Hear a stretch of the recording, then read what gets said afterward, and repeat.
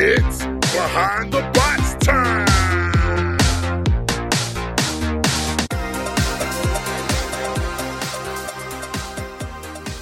From the NHRL studios in Norwalk, Connecticut, this is Behind the Bots, the podcast that brings you the stories of the builders behind the bots. I'm Chris. I'm Luke. I'm Lindsay. And I'm Kyle. And today on the podcast, we've got official match steward Mike Jeffries. We'll wrap up the show with this week's installment of Robots Around the World. If you like our show, please rate and review us on Apple Podcasts, Google Play, Stitcher, Spotify, TuneIn, CastBox, Player FM, and Podbean. You can follow us on Facebook at Behind the Bots and tell a friend. We really appreciate your support. Time for this week's Combat Robotics news. I have 2 news items for you today. First up, catch live robot combat this weekend in Georgia and Minnesota. In Georgia, Turnabot will be hosting a 150-gram sportsman tournament on Saturday in Dunwoody. Turnabot fights in an open-air arena and has extra robots on hand if you want to borrow a robot and try out driving for yourself. Sounds like a super fun event, so if you're in Georgia this Saturday, make a plan to check it out. And in Minnesota, the Dollar Hobbies Combat Robot Club is back in action this Sunday at the Dollar Hobbies store in Woodbury, where they'll be fighting ferryweights and antweights. To check out details on these events and more, check out robotcombatevents.com. And finally, BattleBots This Week published its first video in a series of new, in-depth behind-the-scenes videos with Pete Abramson, aka the Bot Whisperer. In this new series, which publishes to YouTube, Pete takes fans into the pits for special conversations with interesting builders. In his first episode, out now, Pete catches up with Endgame to find the secret to their success. It's a great series, so definitely check it out. And that's it for this week's news. All right, now let's take a look back at episode 9 of BattleBots, which aired this past Thursday. We saw a Florida man catch fire, our first successful judges challenge on a flat-out bad call. The Big Dill gave us its best performance yet. Ribot fall to 0-3. The birth and death of Sordios, another spicy meatball, and Endgame squeak out another victory. Your thoughts on episode 9. Kyle, do you want to start us off? Yes, episode 9 was a lot of fun. I thoroughly enjoyed this episode. My kids did too. I got to watch this one with them. All in all, I think that the BattleBots team is getting really good at producing these episodes with this format. And can we talk just a minute about that pizza intro at the beginning and how phenomenal that was? That was like hearkening back to like the skits that they used to do. I absolutely loved it. It was weird. It was wacky. It was so much fun. And Anna is hilarious on screen. I loved it. Yeah, it's I love to see BattleBots embracing its weirdness. Like it is a quirky sport with quirky people, and the fans are quirky, and they deserve quirky content. Yes. Like I think that there's this there was like a tendency, maybe even last season, I would say, like to kind of really professionalize BattleBots, like everyone's wearing suits and like it's very grand, it's big, it's in Vegas. It's like, I don't know, like really trying to go full sport. And it's like there's so much comedy in the show that we are seeing this season that I love. Like I think that direction is such a smart direction for BattleBots. Yeah. So yeah, it's great. I mean, it like really shows more of the culture of the sport, which I really appreciate. I've heard of a cold open, but never a cold pizza open. Thoughts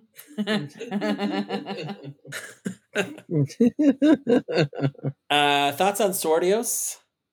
Kyle, I called it. You did. Sorry, Chris, I cut you off. I was just going to say I don't have any thoughts on Sordios. You don't? No. Wait, why, Chris?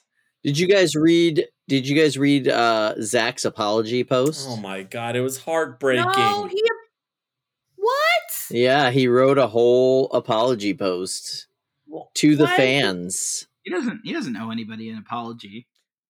Here's the thing, okay?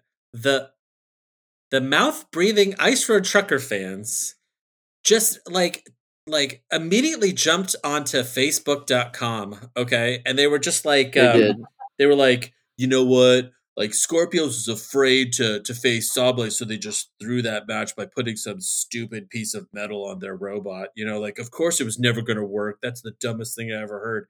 And it's like, okay, all right. A, finish your beetle. B, get off of Facebook. Like, C, like, you don't know anything. Stop it. And like, for that to affect Zach and Diana so much, like, freaking kills me. Like, I thought that the strategy was pretty smart. Like, use it as a spear, go in there, try and like sever something, like jam up like the hammer saw. It's not a bad idea. Yeah, and they put the back end of the sword facing downward, which meant that was the serrated edges. So they were trying to catch up on some belts and rip into that and shred into that. Great idea, all things considered, but also just really hard to execute when apparently your front mount magnets on your forks don't work and you're tipping and flipping all over the place. Lindsay, as our resident Sabe, thoughts on that fight? I'll be honest, I feel really bad now that they have gotten, I mean, I haven't seen the apology post, and I'll be honest, I have the BattleBots group muted because it is just sometimes a toxic sinkhole that I don't need. So I haven't really seen a lot of the fan, I imagine, backlash to this decision. Yeah. I mean, I get it. Like, they probably saw this fight and they were like, we don't have the reach and they're probably going to get under us. And let's, try something crazy. We're a fun team. We take it seriously, but we also like to have fun. We have this, this relic in our possession.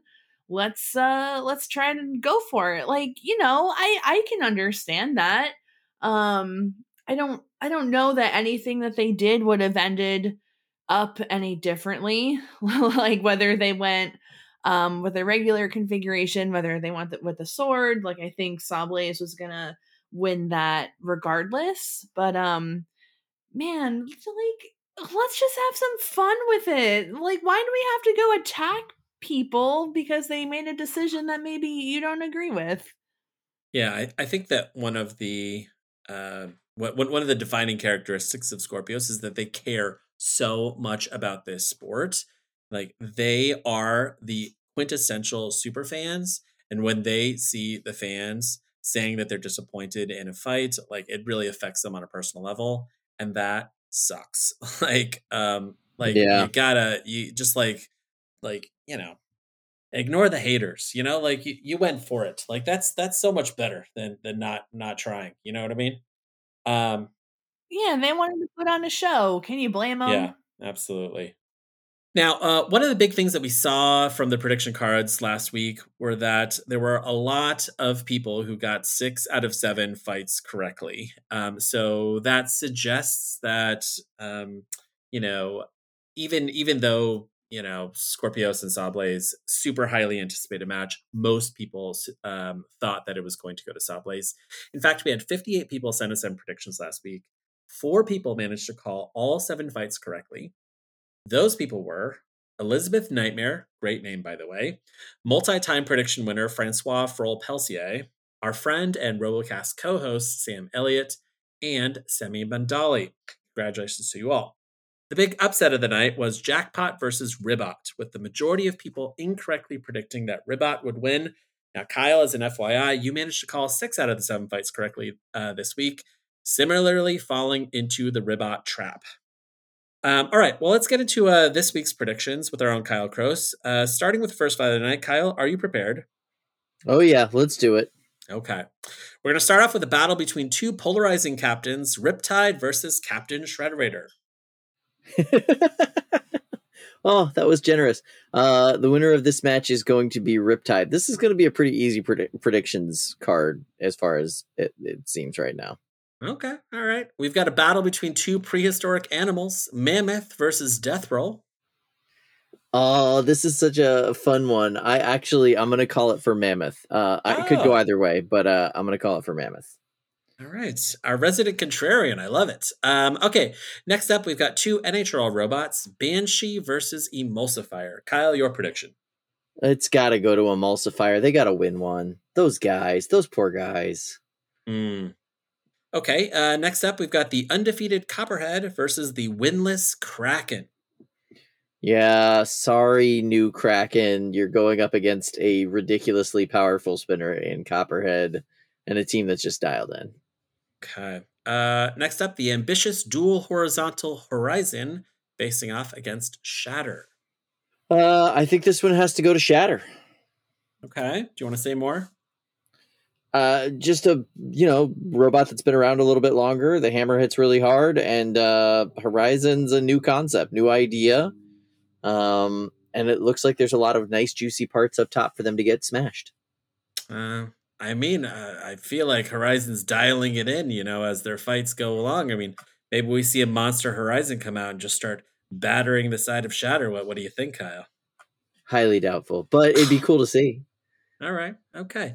All right. On to our next fight of the night. Two verts, Ominous, which was terrible, and Shredder Bro, which is incredible. All right. Full disclosure, I'm on Team Shredder. I've got to obviously pull for that. All right. Ominous versus Shredder Bro. Two meticulously engineered robots. Your prediction here. I think that this is going to end up being a Shredder Bro fight. Okay. All right. Someone has faith in us. That's great. All right. And then finally, our main event of the night, Whiplash versus Monsoon. Kyle, your prediction. Oh, man. So this is the only one that I find really, really challenging in my brain to game out. But I'm going to go ahead and say Whiplash. Okay. Good. Why did you land on Whiplash? Well, A, they really need the win. That helps. And B, I think that once they start getting that spinner hitting the ground, not only will Trey cry because his box floor is getting all jacked up, but Monsoon is going to not last very long once that starts happening. Okay. Now, if you think you're smarter than a Kyle, go to our Facebook page to send us your predictions later today. After the break, we'll return with match steward Mike Jeffries.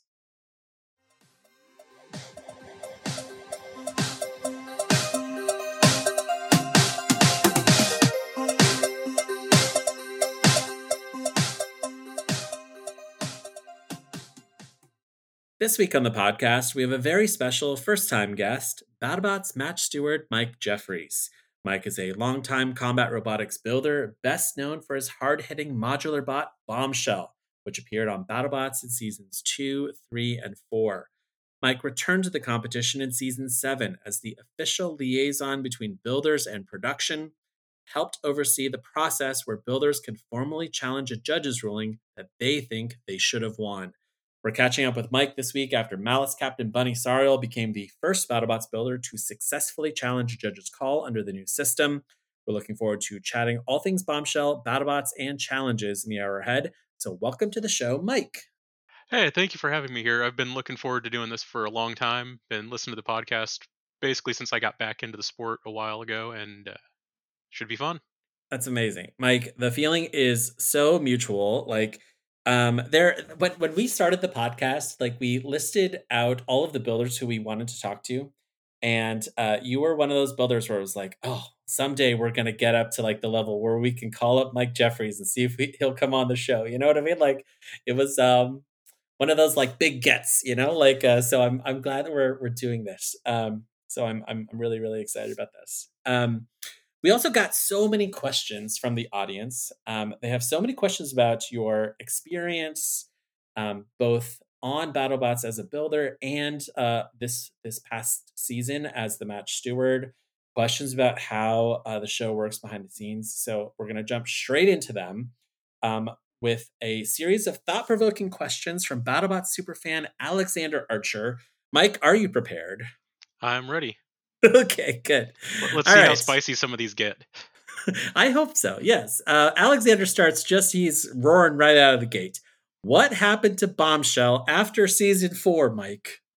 So I don't even know what happened to Bombshell in Season 4. So for those that don't know the backstory there, Season 3 happened. I'm just going to leave it at that. Season 3 happened. Yes. And then about a month after filming, I got Bell's palsy. So basically one half of my face shut off. And I spent the next 3 months drinking through a straw because I couldn't actually form a seal or anything like that. And one of the potential causes for Bell's palsy is stress. So sit there, look at what's going on in my life. I've got a full-time job, captaining a BattleBots team. I'm helping run the Spark organization. Lots of different sources of stress. One of those pays. Right. So I took a big step back from robot combat as a whole for a while there. Got into blacksmithing, recovered, and now I'm basically back to normal. Yeah. But after 2018, I wasn't really involved at all in the Bombshell build for Season 4. I know there were some issues with the brushless motors not living up to promised specs for the drivetrain. There were some bearing issues in the gearboxes. But it was a lot of little things that mostly stems from an issue that a lot of teams run into. We're trying a bunch of new cool things, and suddenly nothing works. Yeah. I guess physically, like Bombshell still exists in a garage somewhere, right? I mean, you guys didn't throw it away, right? Like, there's a lot of Bombshell spread around Georgia right now. So I've got a good chunk of Season 2 Bombshell downstairs. There's the chassis that we used for all of our fights with the tombstone chunks taken out of it and some of the melted urethane from the Complete Control fight. That I'm never getting rid of. That I'm keeping forever. I've got some armor panels and a lot of spare parts and some busted motors. Season 3 Bombshell, I believe, is in Randy's garage right now because it was at a local makerspace, the Maker Station, but they had to adjust the space, so we had to get that out of there because there was nowhere for it to live. Season 4 Bombshell, I believe, is mostly with Matt. Got it.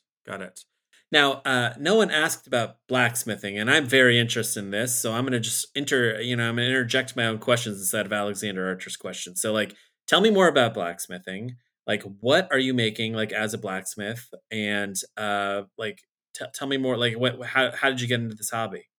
So, again, right around the time where, Bell's palsy, facial paralysis, all that sort of fun, it's like, all right, I need to find a hobby that is not stressful. And for me, it's hard to be stressed out when you're hitting something with a hammer as hard as you can. So started playing around with blacksmithing, ended up taking a class at a local studio, Goat and Hammer. They're fantastic people. They did Forged in Fire and won the Master and Apprentice episode. Great folks.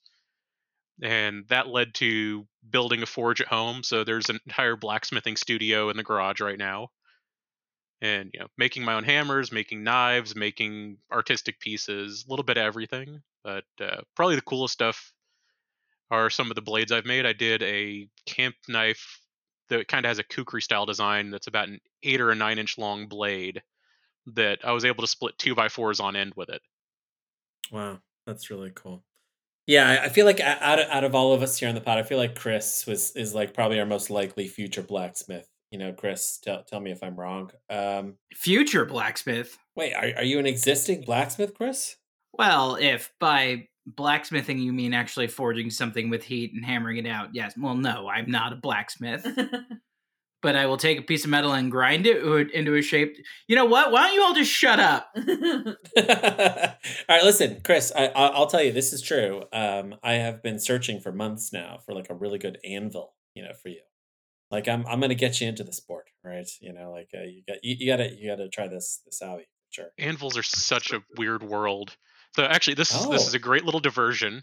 Good. So I've got 2 anvils downstairs. The first one I bought from local dude that collects anvils and old blacksmith equipment. That wasn't nearly the fun, interesting story. Second anvil, I'm looking around on Craigslist back when people used Craigslist to find stuff, to try and find a decent condition anvil. Found this 80-pound anvil out in middle of nowhere, South Carolina. So I drive out, 3-hour drive, something like that, from my house, and pull up to what essentially looks like an empty field. So drive in, park, start wandering around, eventually see a trailer like parked back in the woods, and yell out to greet the guy to get his attention. And the first question I get asked is, "Are you a cop?" That is not the question you want to hear when you've got a couple $100 in cash sitting in your wallet in the middle of nowhere. That's awesome. That's great. So I bought the anvil and left as quickly as I could. as quickly as you can with an 80-pound anvil. I mean, you can move pretty quick when that's the first question you get asked and you've got some motivation. That's great. That's awesome. All right. Okay, back to Alexander Archer's questions. Second question of this multi-part question. What convinced you to become BattleBots' official match steward? At the core of it, I wrote the job descriptions. That helped. Okay. So once I came back into Robot Combat, I started helping out with a bunch of different things online. So I did a bit of stuff with Slammo, kind of just remote advising for Craig. And then very quickly got pulled into rules updates and judging criteria updates for BattleBots, since they knew I wasn't going to be actively competing, so there wasn't really that bias issue of me overly weighing the criteria towards whatever I wanted to do. Hmm. And as I'm going through and helping with all these updates, there was that spot of, well, we're basically going to have you as kind of a backup judge if one of the judges gets sick or something like that. At least that's the general vibe I was getting. And then season 6 happens. And all the controversy around, Tantrum, Hydra, Minotaur, Witch Doctor. And there's this push from some of the teams that they really want some means of being able to look at a judge's decision again. So work with Greg, Trey, Peter, all the BattleBots folks, start coming up with what this role would be. And we eventually come to what it is now, and it's like, all right, well, you've got the job. That's awesome. This is a great segue into Alexander's next question. Like, basically, how does the match steward work? Like, we saw it on TV on Thursday. Many of the super fans have read through the rule book, but for those who haven't, like how does it work exactly? Like as match steward. So without going into too many details on stuff that happens over the course of filming, the core function is end of a match, judge's decision gets read out.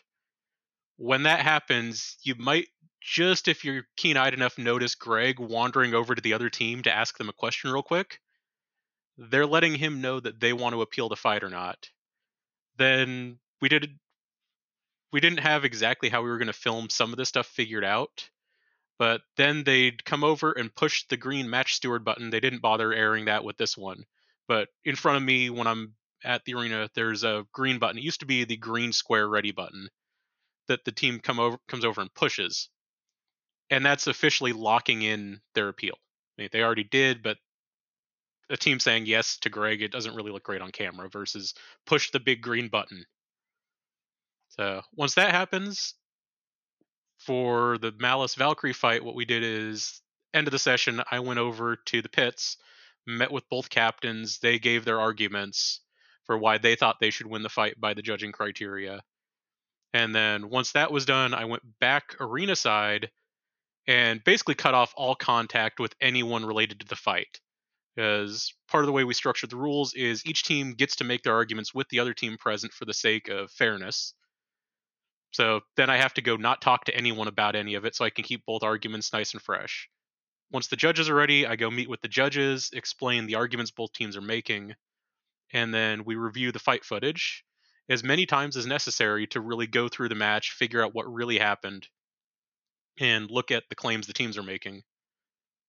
At that point, the judges can decide to either change their score or decline to rescore the fight. So I think, if I remember the scorecards, Derek decided not to rescore because he got it right the first time in his opinion, so he didn't rescore. And then Fawn and Lisa did decide to change their scores. So I'll take those, hand them over to Greg, and then we do whatever we end up doing for the fight. So for this fight, we actually filmed how the results were revealed a couple different ways. In this case, they went with the Chris and Kenny edit. There's footage somewhere of me actually standing in the pits between Lucy and Bunny, announcing the decision and handing over the winner's pog. But I think from a TV standpoint, that didn't really work as well as we were hoping it would. Yeah. And then the results are official. I'm assuming you had to wrestle the pog out of Lucy's hands, Is that right? Well, so I think how it worked is once the appeal was declared, Greg took the pog back, or kept the pog. So I had the winner's pog in my pocket from that moment until the handover. Got it. Got it. Alexander has two other questions, not about match stewarding. So let's switch gears a little bit. Alexander's question: would you ever compete on the show again as a I builder? don't I don't think it's likely I'll be competing on the show again as a builder. For me, that's mostly kind of an ethical issue. Like Hmm. beyond that, I'd have to sit out an entire year before I'd be able to compete anyway. I don't think it would be great to be a BattleBots official and then go and compete on BattleBots in general. Yeah, that makes sense. And then final question from Alexander: which bots have impressed you this season? Ooh, there's some fun ones there. So, for those that have known some of my smaller robots well, you know I'm a fan of aggressive control bots. So, it's hard to start this list without putting Claw Viper right at the top of it. Just watching that thing this Absolutely. season has been absolutely amazing. Yeah. So, they're probably like the team that jumped out at me the most as being like, wow, this is beyond what I was expecting. On a completely different side of things, Huge this season has impressed the heck out of me. So one of the issues it always seemed like they were having is the weapon works, everything on Huge works, but it's not really able to control the fight. It can't dictate the pace because it was a little bit cumbersome. This year it seems like they've got everything dialed in to the point where Huge is actually able to control the flow of the match. And I think at the core, when it comes to BattleBots, if you can control the flow of the fight, you're going to win. That's cool. Claw Viper, Huge. These are great. Others. Shredded Bro, I'm assuming. I did love the upgrades to Shred It Bro. Good. There's some thoughts I've got on Shred It Bro that can't really go into yet, Okay. but I love the new look of the new look of Shred It Bro. The weapon looks amazing. It Yeah. is so terrifying sounding in person. Like that's one of those weapons where you just know when everything's working, it is going to be beastly. Horizon, I love Horizon. It's such a wacky design. The fact that they turned up and it actually works at the heavyweight scale is amazing. Trying to think, Terratops. I got to give Ben some serious credit here. Terratops for essentially a rookie builder with a rookie robot. I know they built a couple of smaller robots in the past that they didn't make it to events with, but they came up with this kind of odd weapon concept, showed up, everything worked. Yeah. And one of the things they did, I think, that really paid off for them is they came up with a wacky idea. So they wrapped their wacky idea in a bunch of stuff they know works. Hmm. And I think that's the key to not having a miserable first event. Because if you show up with a bunch of new different things that nobody really knows how it all plays together, you're going to be troubleshooting things constantly. Yeah. They just needed to get that one different thing working right. And they did. We're going to switch gears and get into a good series of questions here from BattleBot superfan Ryder Leangle. Ryder Leangle asks a good hypothetical. If you were to make a Swiss Army robot again, what weapon configurations would it have this time around? So if I were doing it again, I'd only bother really with two weapons. So I'd keep with the Vert because I love the Vert we had for Bombshell Season 2. And then I would build a working version of the lifter we brought to Season 2. That is kind of my big regret with Season 2 is we didn't get the lifter working right. And that was a case of we didn't quite estimate how much friction we were going to have in the worm gear train we were using for it. And we just weren't able to get quite the lift we wanted. But if you've seen my 30-pound robot Nyx with that lifter and all the acrobatics it can do, still, as far as I know, one of the only lifters that can gyro dance. And I'd want to do that on the heavyweight scale. Very cool. Related question from Ryder Leangle. Was the decision to make Bombshell go from a modular bot to just a Vert a decision made just out of how hard it must have been to maintain the bot with the different configurations? Or was it a meta choice that you thought the Vert would just be the best option? It wasn't actually either of those. So going into Season 3, this was after there was a year with no show. So 2017, no deal. Going into 2018, we found out that filming was on and the show had been renewed on Discovery too late in the year relative to when we'd have to ship to build the new Bombshell we wanted to build. Hmm. So we essentially looked at what we had time wise, what we had part wise, and figured out, all right, our best option is to basically turn the Vert module into a dedicated robot. Smart. Smart. And then we made the mistake of trying a bunch of new stuff in that, all of which didn't work. We went from the dual short mags for our vertical disc that was bulletproof to a big brushless outrunner that we never really got dialed in, even with the help of the Minotaur team, who probably spent at least a full day working on our brushless settings to try and get things working for us. And then we made the mistake a couple other teams that year made of getting the 48 volt amp flow motors and the Victor BBs. The 48 volt amp flows would catch fire if you ran them at their rated specs, and the Victory BBs would also die if you ran them at their rated specs that for that particular batch of them. So it was just disaster after disaster after disaster. Yeah. Back to questions about the match steward. Stephen Egert wants to know, looking back, are there any moments from previous seasons that you either competed in or watched as a fan where you wish a match steward had existed at the time? I was going to suggest the Yeti versus Bombshell fight from 2018 being one, but somehow I feel that might have worked against you in the 6-way Rumble. Your thoughts? I think in the Rumble, it probably wouldn't have changed too much just because the judging criteria was a little weird that season. And I think judging criteria in a Rumble in general is difficult because you're potentially spreading a very limited pool of points among more than 2 robots. So I don't really like using Rumbles as an important match, as funny as that might be for me to say specifically. But on the Bombshell Yeti fight, at the end of that match, I was basically thinking, all right, we won the first 2 minutes and 55 seconds of that by a bit, and then our drivetrain caught fire. And that probably is what cost us. And I don't think if we'd appealed, had that system existed, it would have changed that at all.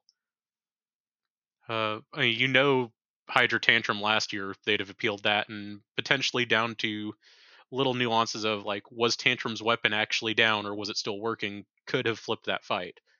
But without the system in place and without the rules accounting for it, it's hard to know. Yeah. Scott Armand has a question about Thursday's episode. Looking back on Thursday's episode, did the appeal process work smoothly with Valkyrie and Malice? Was there anything that you might tweak about the appeals process next season? So I think the big thing I didn't like with how the appeal there went is it just took too long. So as I said, we went from the appeal was declared to between sessions handling the discussion with the teams, and then more waiting to talk to the judges because the judges have specific things they have to do between sessions. So it just drug on way too long. And that was something we even started talking about immediately following that appeal is, all right, how do we actually tighten up this process? Because we can't have that happen during the round of 16 or the round of 8 where the teams need a result basically immediately. Right. So that's the big thing I would want to change with the appeals process is making it as fast and efficient as possible. We've got a good functional question here from Nelly Vailibot Captain Cerimalian, who asks, what level of masochism is required to want to become match steward? That's a very good question. So for me, when I came back into doing robot combat, my goal wasn't necessarily to go out and win everything or go and compete at the highest level. I wanted to do whatever I thought was necessary to help the sport grow. And in this case, I think compared to me being a competitor on a team or, going to big events and fighting there, I think the match steward role and then some of the stuff I've been doing with Norwalk are both things that are helping grow the sport beyond what just me being a competitor could do.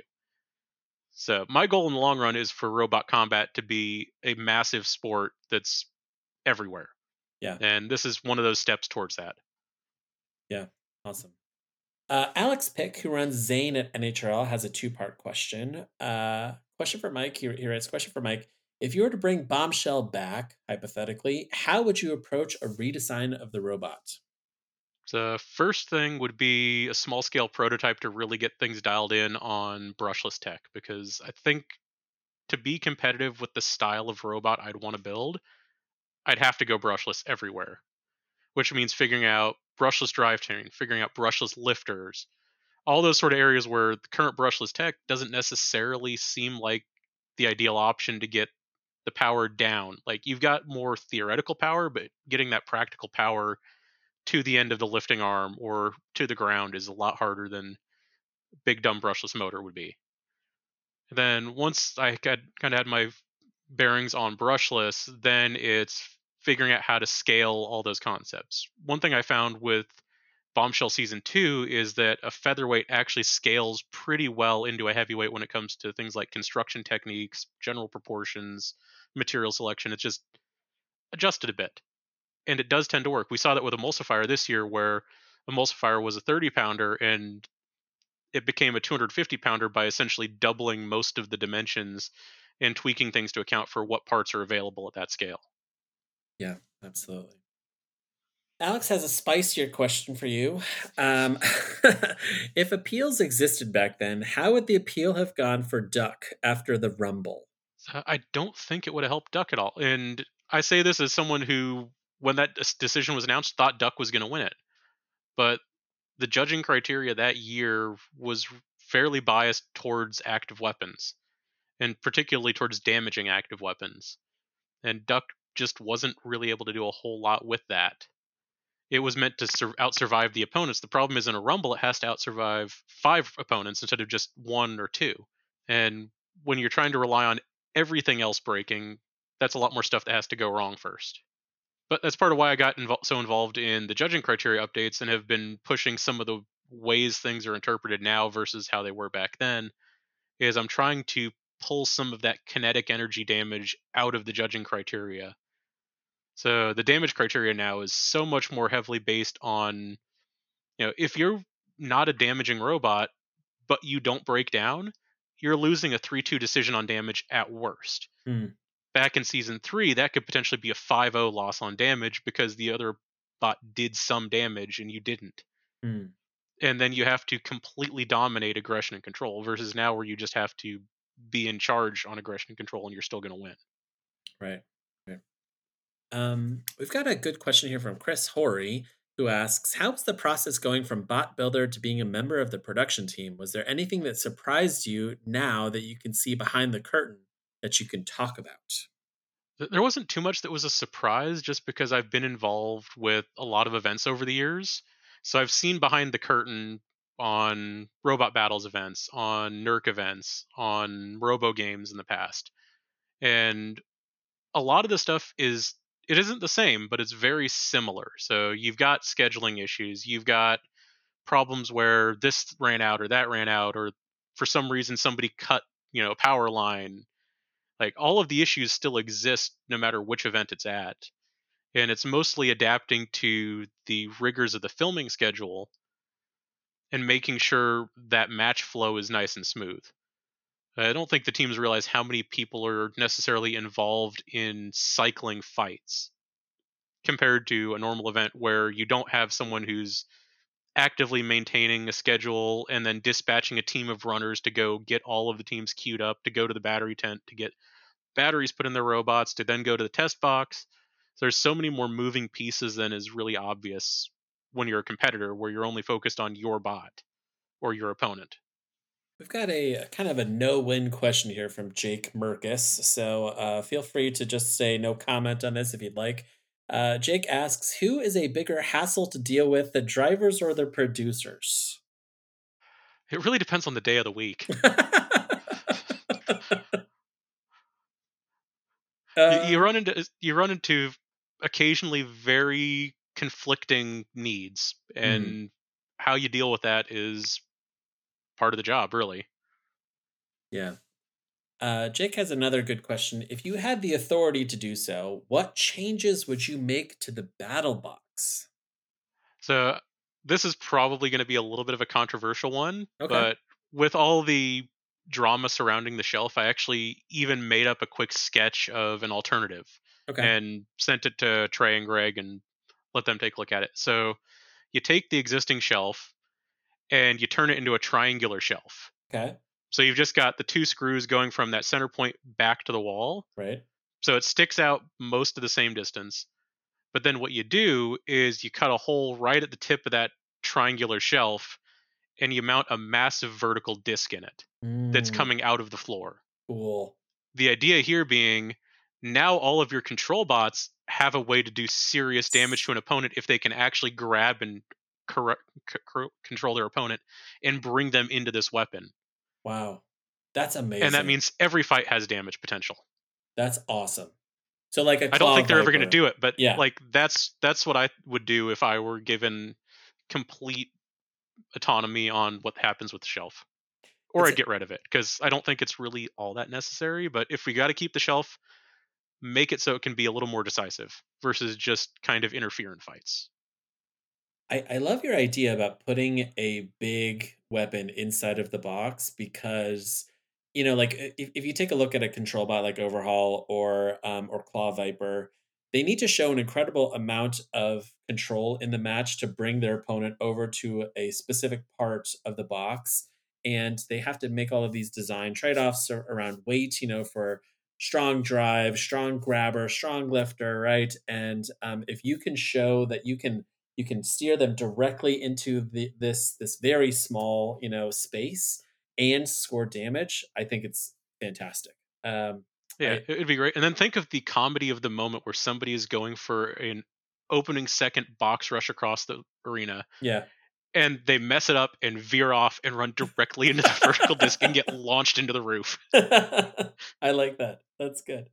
Yeah, like my I like the shelf, and what I actually want to do is I want to extend the shelf so that it's now 48 by 48. Like the shelf goes all the way across, and like basically everything is the shelf. Like that would be great.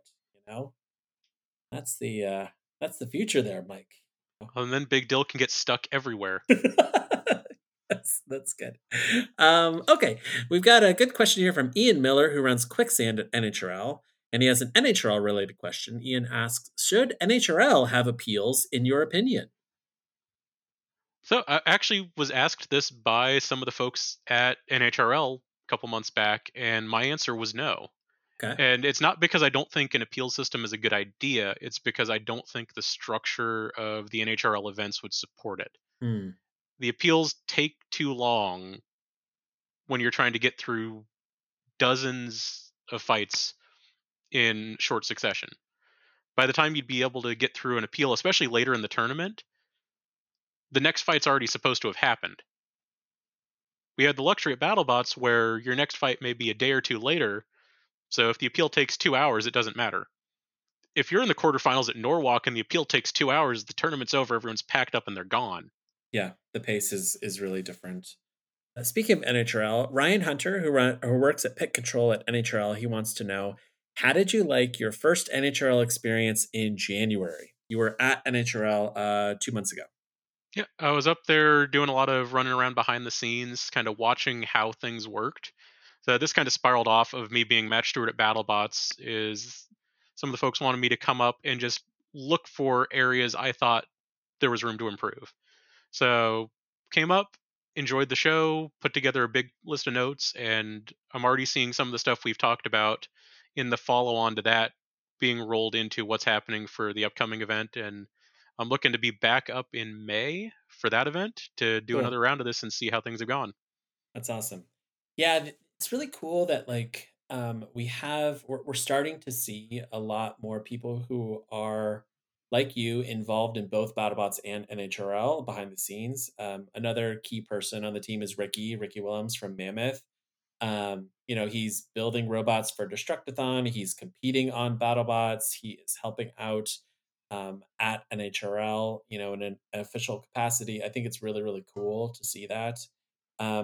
Ryan's not asking this question, but I would love to get your thoughts on it. I mean, like, do you see a future for NHRL that really excites you? Do you think there's a space for NHRL to coexist with BattleBots? I mean, I'm assuming that you do, obviously, because you're working absolutely. with both. So, like I was saying earlier, one of my goals is to make robot combat the biggest thing possible. Yeah. And me going up to Norwalk and working with NHRL on these events is about the biggest endorsement I can give for saying I think what Norwalk Havoc is doing for the sport of robot combat is helpful to the sport. Yeah. That's why I'm there. I want to do what I can to help them grow. That way the NHRL becomes as big as possible. And I view it as kind of a symbiotic relationship. you've got BattleBots, which is a very public-facing thing. It's on TV. It's the name people think of if they hear fighting robots typically right now. But there's not really a great path into BattleBots if you Mm, haven't already been fighting robots for a long time. yeah. Some teams have managed to do it, but it's basically going the hardest possible route. With NHRL, it is a much more accessible route into the sport, and it's growing constantly. Like, I looked at the registration numbers for the March event, and that was mind blowing. Yeah. But you've got this organization that's put together that's focusing on making sure the builders have a good experience, that's got the infrastructure to really support the growth of the sport in a way that in the long term can be very helpful and potentially be life changing for a lot of people. Yeah. Yeah. Like we think and talk about this subject all the time. Obviously, we're all involved in NHRL as well, and I feel like we are standing on the precipice of the sport gaining mainstream adoption, where it is just as big as First or Vex, where there are combat robot boxes very close to your house, and there are events that are happening all the time, and there are even even like an easier entry into NHRL or the NHRL experience would be like maybe there are educational kits for kids, maybe there's like a D2 league or something like that, where we have sportsman class robots for middle schoolers, and then they graduate into full combat at some point. Like I really think that at more than at any other time in history, like we're poised for that if we can do it. So yeah, it's cool to see that you share that vision. Yeah, I think especially with the NHRL, there's so much potential for growth there. And when you mentioned kits, kind of fun little bit of trivia: the FingerTech Viper lifter kit, I actually helped design that whole setup Cool. way back in the day for FingerTech. So I'm very pro kit because I think there needs to be pathways into the sport for people that don't have a full workshop in their garage, Yeah. and people that don't necessarily have experience working with CAD programs that if you actually want to get it legitimately, you're spending thousands of dollars.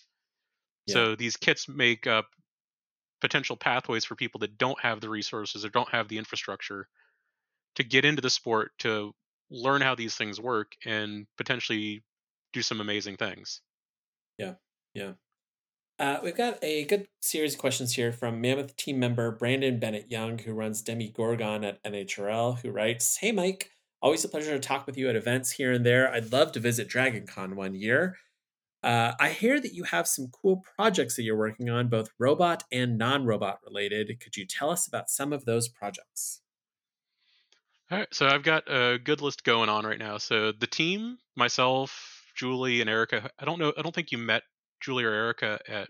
You might have met them at BattleBots. I don't remember which of you was in town when they were out there, but we've been building a bunch of stuff. So Erica has a little 1 pound robot called Fluffball, which she handmade and welded the aluminum chassis for it. And then we spin a little 5-inch disc at almost 250 miles an hour. So little tiny 1 pounder at the BattleBots tip speed limit, because why not?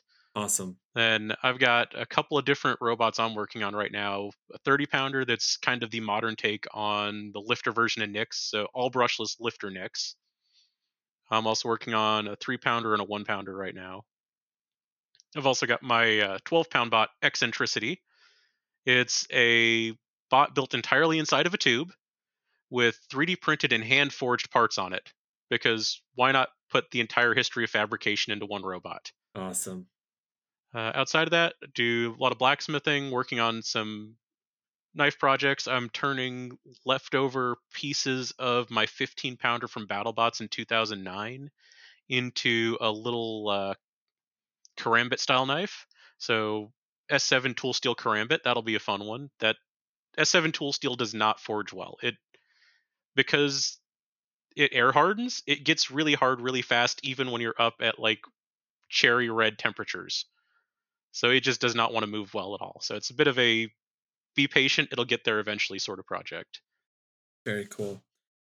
Brandon goes on to ask, are you generally excited about the state of the sport today? You've been a great addition to BattleBots, and your work in the community has been super helpful to people for years. So gauge your, I guess, current level of excitement about combat robotics as a sport. I'd say I'm pretty excited about it. So when I stopped competing back in 2018, that was probably the low point. Like I didn't even watch season 4 until after season 5 had aired. I Mm, just stepped away entirely for a while. And coming back into things, the energy level and just seeing not only how things have grown, but where the potential growth is looking forward, it's been huge. And I'm really excited to be involved in the sport in the way I am these days because I can see it becoming a really, really big thing in not that much more time. that's cool. Um, Brandon asks, what's one building technique that you've learned that you think should be more widely used by your fellow builders?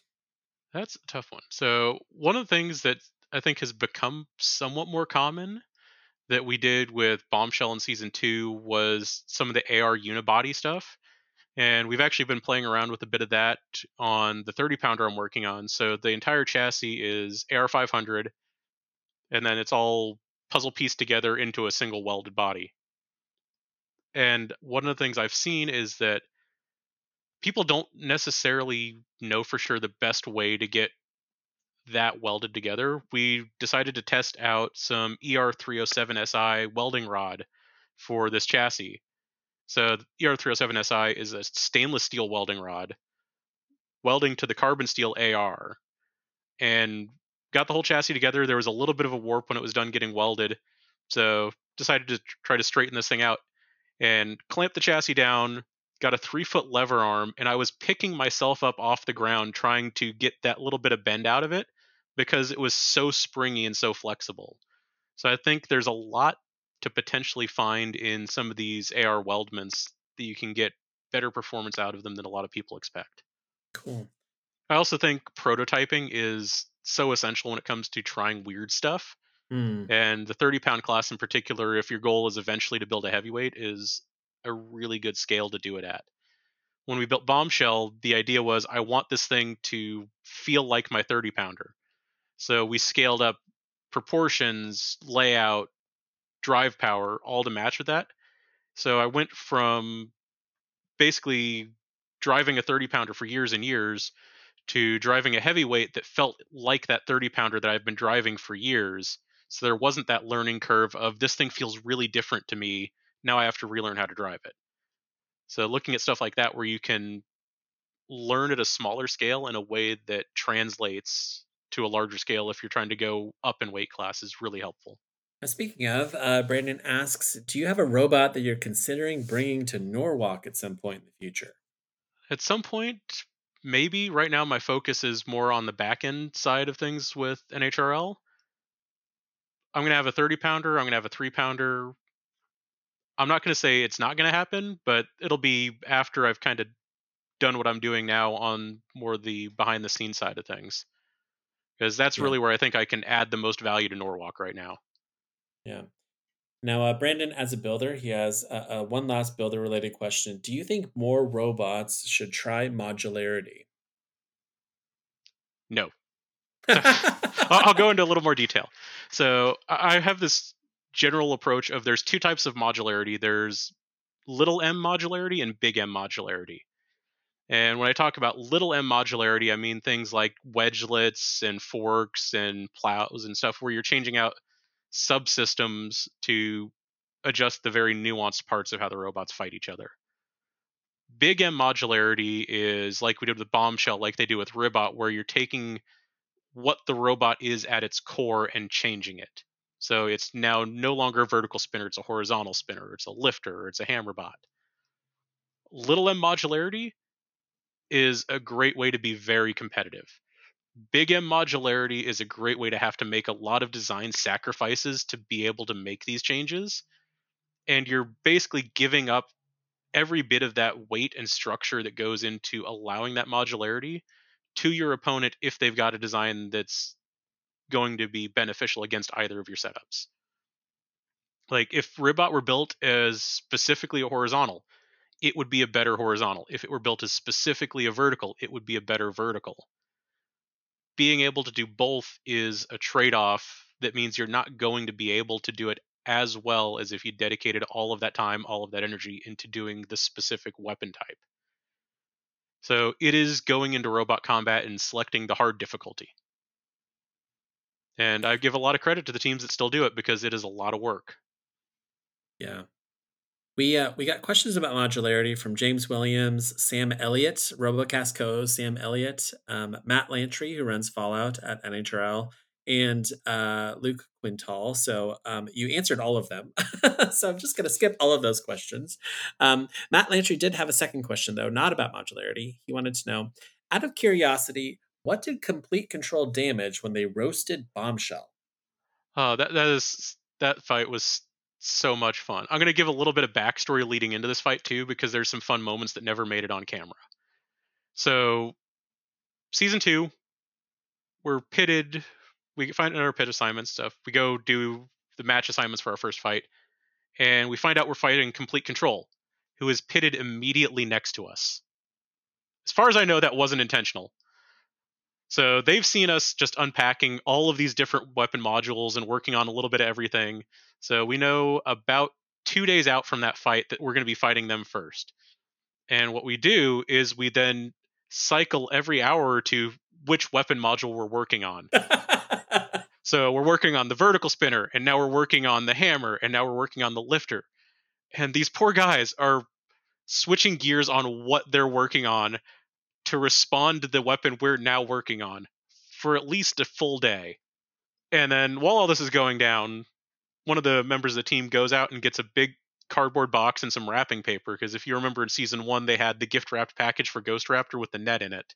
Yeah. So we'd already figured out what we were doing, but we just kept cycling weapons through. We're lined up, last fight of the evening. At this point, we've sworn a blood oath to trade there's nothing in the cardboard box.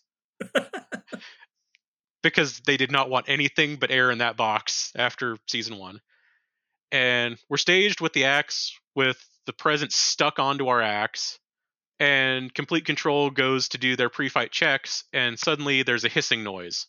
So I don't know if it's that something got cut, or if they didn't hook up one of the lines, but they vented their entire propane tank backstage during filming. Wow. This is like under the audience. Wow. So we have to basically get everyone out of the arena, postpone the fight till the next day. So that's all the lead up into that bit of fun. So we go into the fight finally the next day, and they get us grabbed just perfectly to lift us up and aim that flame directly at the front center of our chassis. And because we've got all this modular setup, we've got batteries on one side, receiver over with them, speed controllers on the other side.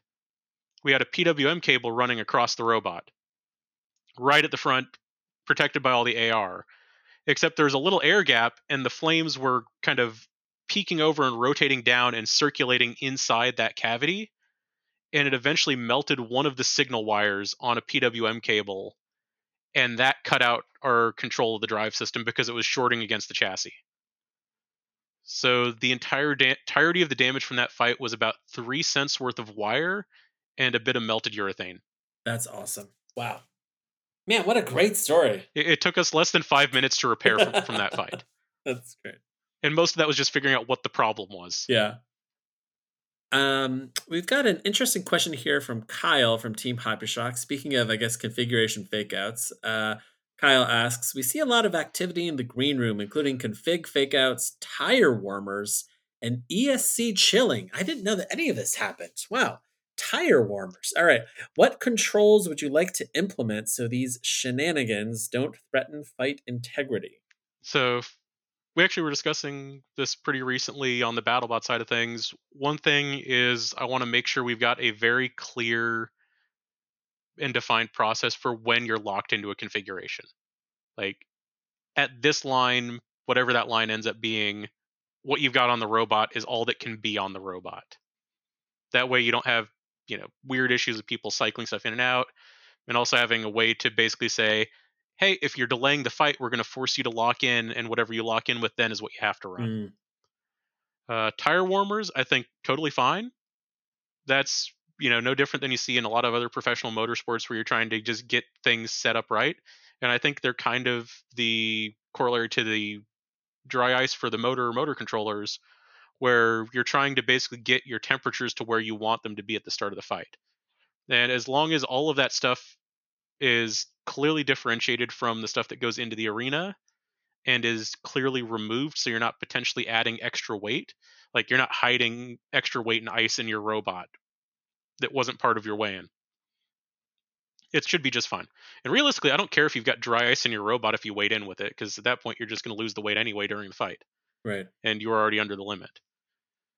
Yeah. But as long as it's handled in a way where it can't be used to bend the rules and get away with stuff that would otherwise get you disqualified, I think it's fine.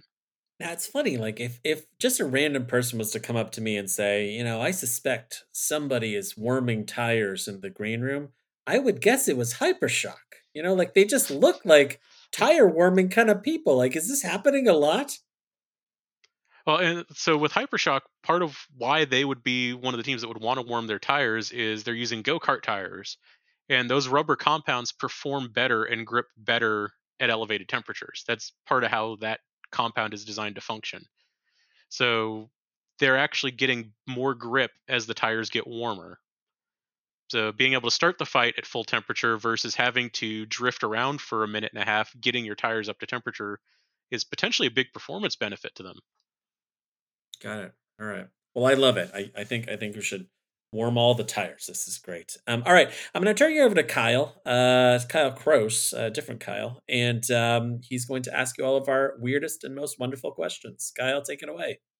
All right, so we're going to go into a question from Slammo Captain and friend of the podcast, Craig Danby, who wants to know, how's Walker Bombshell going along?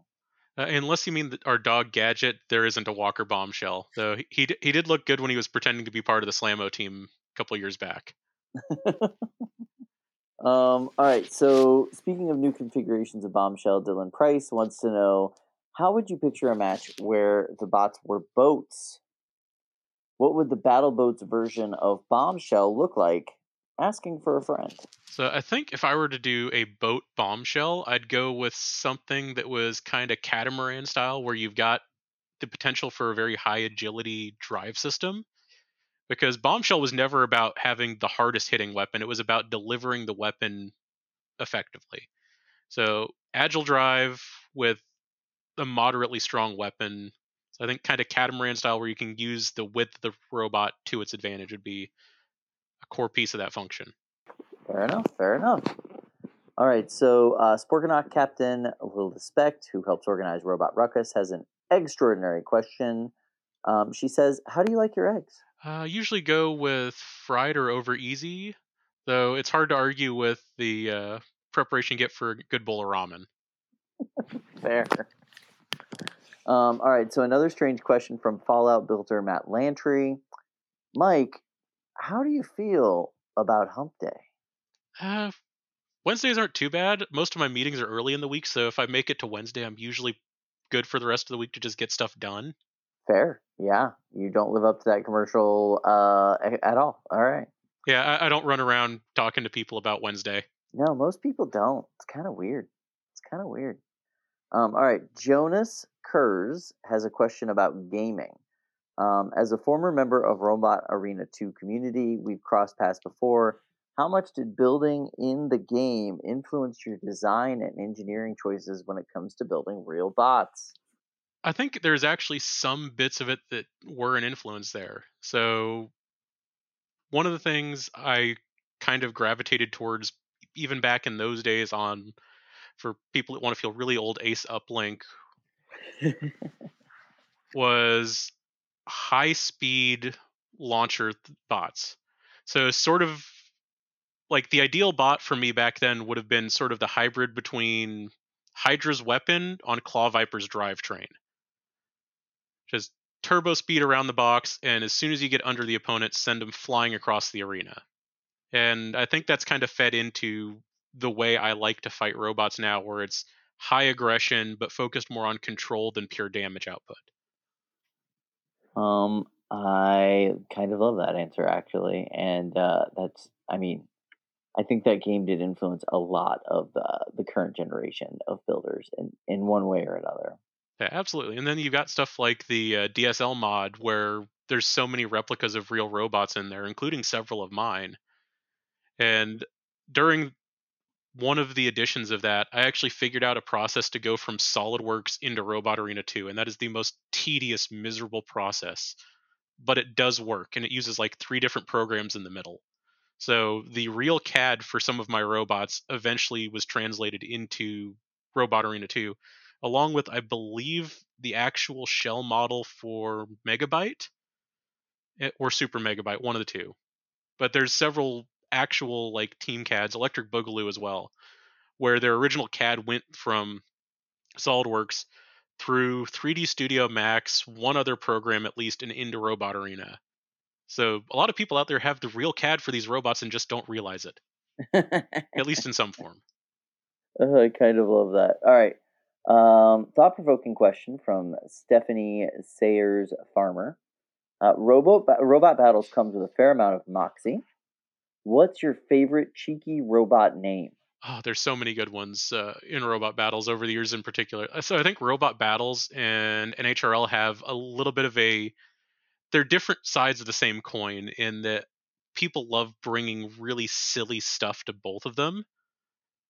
And we've had some names where it's trying to get Kelly, the MC and guy that founded Robot Battles and runs it, to say stuff and have to be very careful with his pronunciation. But a couple of years ago, we had a robot that I believe won the Dale Hetherington Innovation Award because of how odd it was. It was mostly made of wood. I think it may have had a lifter as its weapon, but it had a camshaft wheels that were set sideways so it could strafe, but it would like hop strafe sideways. But the entire thing was made of plywood or other woods. So, giant nerd convention, robot made of wood. What do you name it? I was Groot.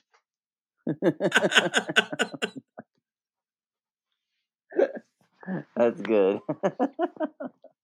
All right, so we have a nice little note from Monsoon team member Tim Rackers. Get well soon, Tim. One of the most genuine people in the sport. Our early breakfast chats were the highlight of the last series filming. Aw, that's so sweet.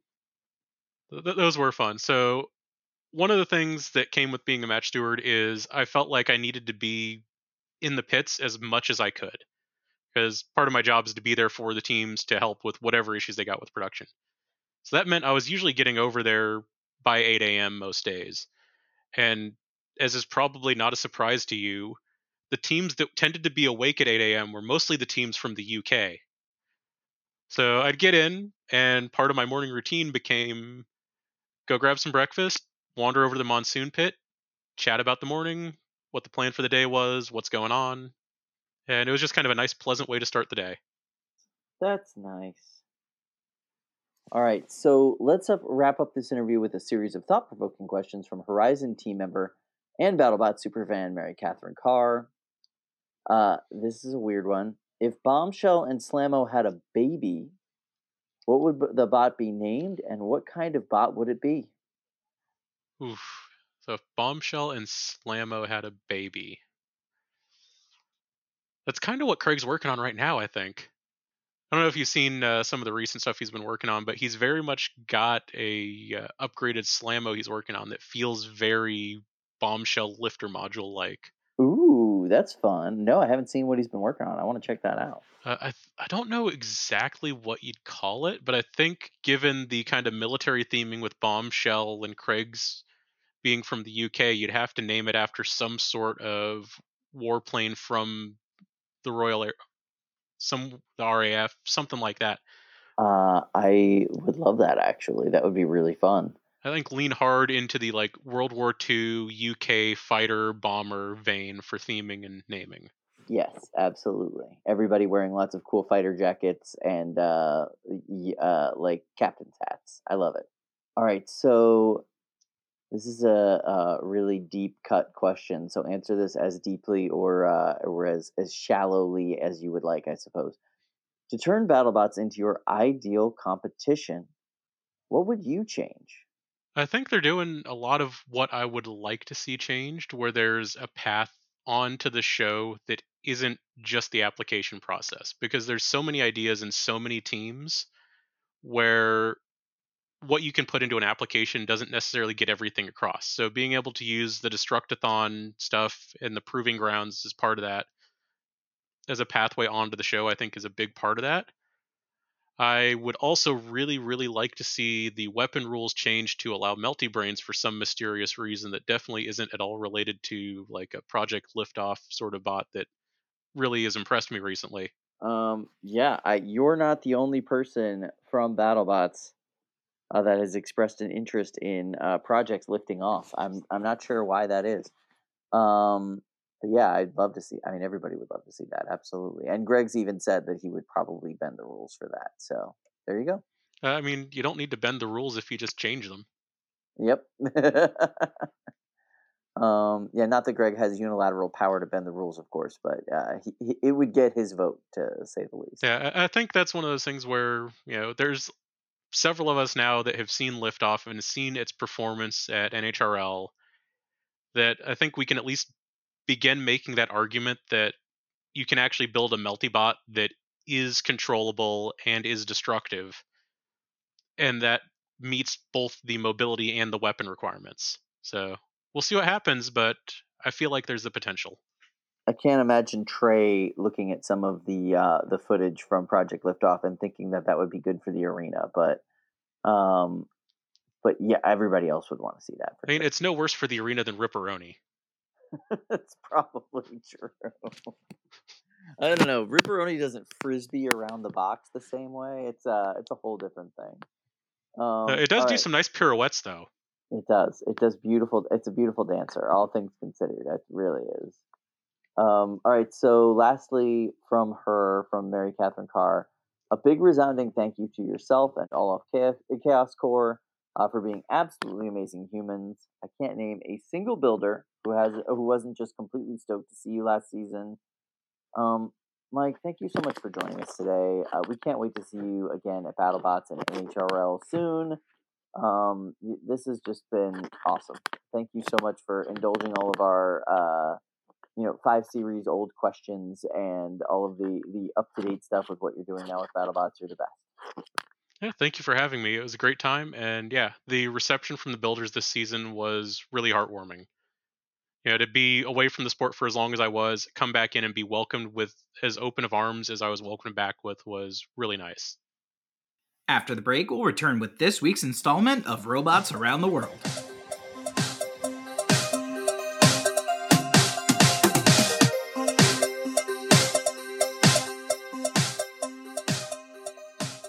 Welcome back from the break. Time for Robots Around the World.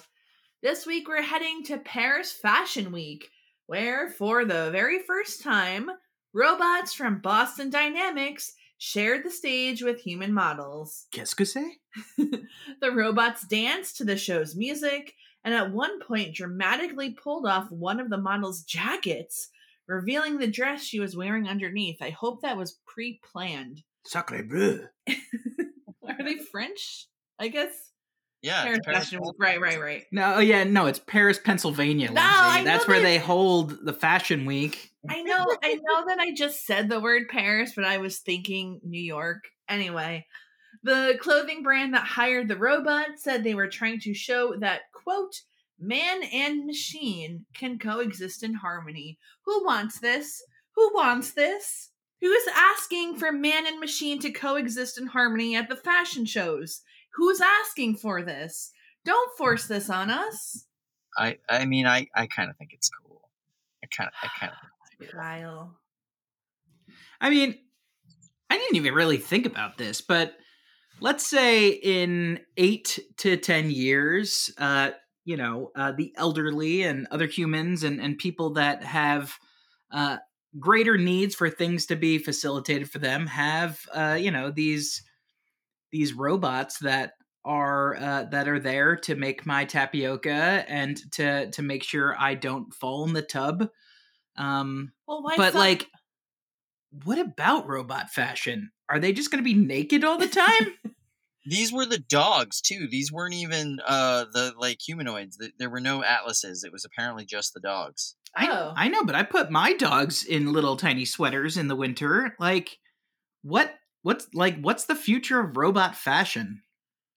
Wow. Oh, this is interesting. Yeah, it's like several models of the Spotline, the little dog lines that they had, and she's like interacting with it at the end, and it uses that weird creepy hand thing to grab her jacket and pull it off to reveal the dress underneath. I imagine that like you can use robot clothes to kind of, let's say you have, multiple robots kind of all in one space, but maybe they all have their own personas, their own personalities built in or whatever. I don't know. You got to dress them differently, right? So like I think Chris, you're onto something. That robot fashion. We haven't even begun to think about it. Okay. Are there patents to be had here? Maybe. All right, don't listen to this part. Plus, nobody wants to see their robot junk. Who's putting junk in the robots? Yeah, they don't need that. What are you talking about? What do you think, they're made on an assembly line? Oh. Wait a minute. We're gonna have to have a conversation about this later. I think. Nobody ever taught me the birds and the Robo-bees. the yeah, I was gonna say the robot mosquitoes. The birds and the robot mosquitoes. Okay, so I'm watching this video clip of this happening, and it's really weird because it looks like her hand is like in the grasp of the robot, but it had to be just kind of like the folds of the jacket. That could have gone real wrong. Like, what if that thing pinched down on her actual hands? Oh, and then it gives her the jacket after the fact to walk off with. Oh, nice. Wow. I used to do so my old job was in the live event industry, and we would do like lighting and scenic for fashion shows. And I'll bet if these things were like on loan from the robot company, that they were like they made things less expensive because there's no set pieces here. There's just a back wall, some pretty generalized lighting, and then all these robots. It looks like there's 3 walking robots, and then there's like 4 of them that are legless and just kind of like laying there with no legs. We were just looking at it, and I wonder why there were so many. You run them by the half dozen. Really? No. Kyle, don't believe a single word that comes out of this man's mouth. Not one. It's kind of cool. I appreciate Coppertini doing something, or what is it, Copperini? Doing something weird and different. Good for them. Well, now we know that man and machine can coexist together. Yes, but can they look fabulous? Yeah, these all look fabulous. I Yeah. gotta say, they probably should have painted the dogs a different color. The yellow is kind of gross. Yellow is not high fashion, I'm pretty sure. No, and this entire line is all like muted colors. It's all like blacks and grays with these bright yellow robots. It looks really weird. Like it's not even an accent piece. It just doesn't make sense. I feel like, I don't know, I'm watching this clip and I couldn't even tell you what the person's wearing. I'm just focused on the frickin' robots. I mean, when you buy the newest phone of whatever make and model you like, within 2 days of it coming out, there's like 900 companies that are just cranking out phone cases for it. Maybe eventually that's going to be the deal with bots. It's like, oh, I have the Model 3 Spot, and I can go on AliExpress and just like buy probably a very poorly crafted snap-on set of enhancers, visual enhancers. Ooh. And now my Spot is Pokemon themed. I kind of love that, actually. Oh, look, and then in this other clip, one of them's just handing them their purse. Here you go, robot. Hold this for me. I'm Lindsay's purse robot. Oh, I don't think I've ever asked you to hold my purse. Or maybe that's a lie. I have to hold it so you don't knock over displays. That part is true. That part's true. I'm clumsy. Yeah, this is really weird. I don't know how I feel about it, but it's making us talk about it. So I support robots in fashion, I guess. Yeah, I guess I've never heard of Copperini before this, but now I know them because they've done this stunt. So good for them. And now I'm thinking about what motif my robot would be dressed as. I think steampunk. Yes. Or is that too on the nose? No, that's It's nose adjacent. Yeah. it's nose adjacent. It's on. Druid. It's gonna be a druid. Sissy that robot walk. Well, that's about it for us today. We want to thank Nicole for doing such a great job editing our episodes. We love you, Nicole. And we'll be back in your feed next week with another mystery guest. We'll see you then, folks. Bye. Make it happen, robots. Make it work. Robot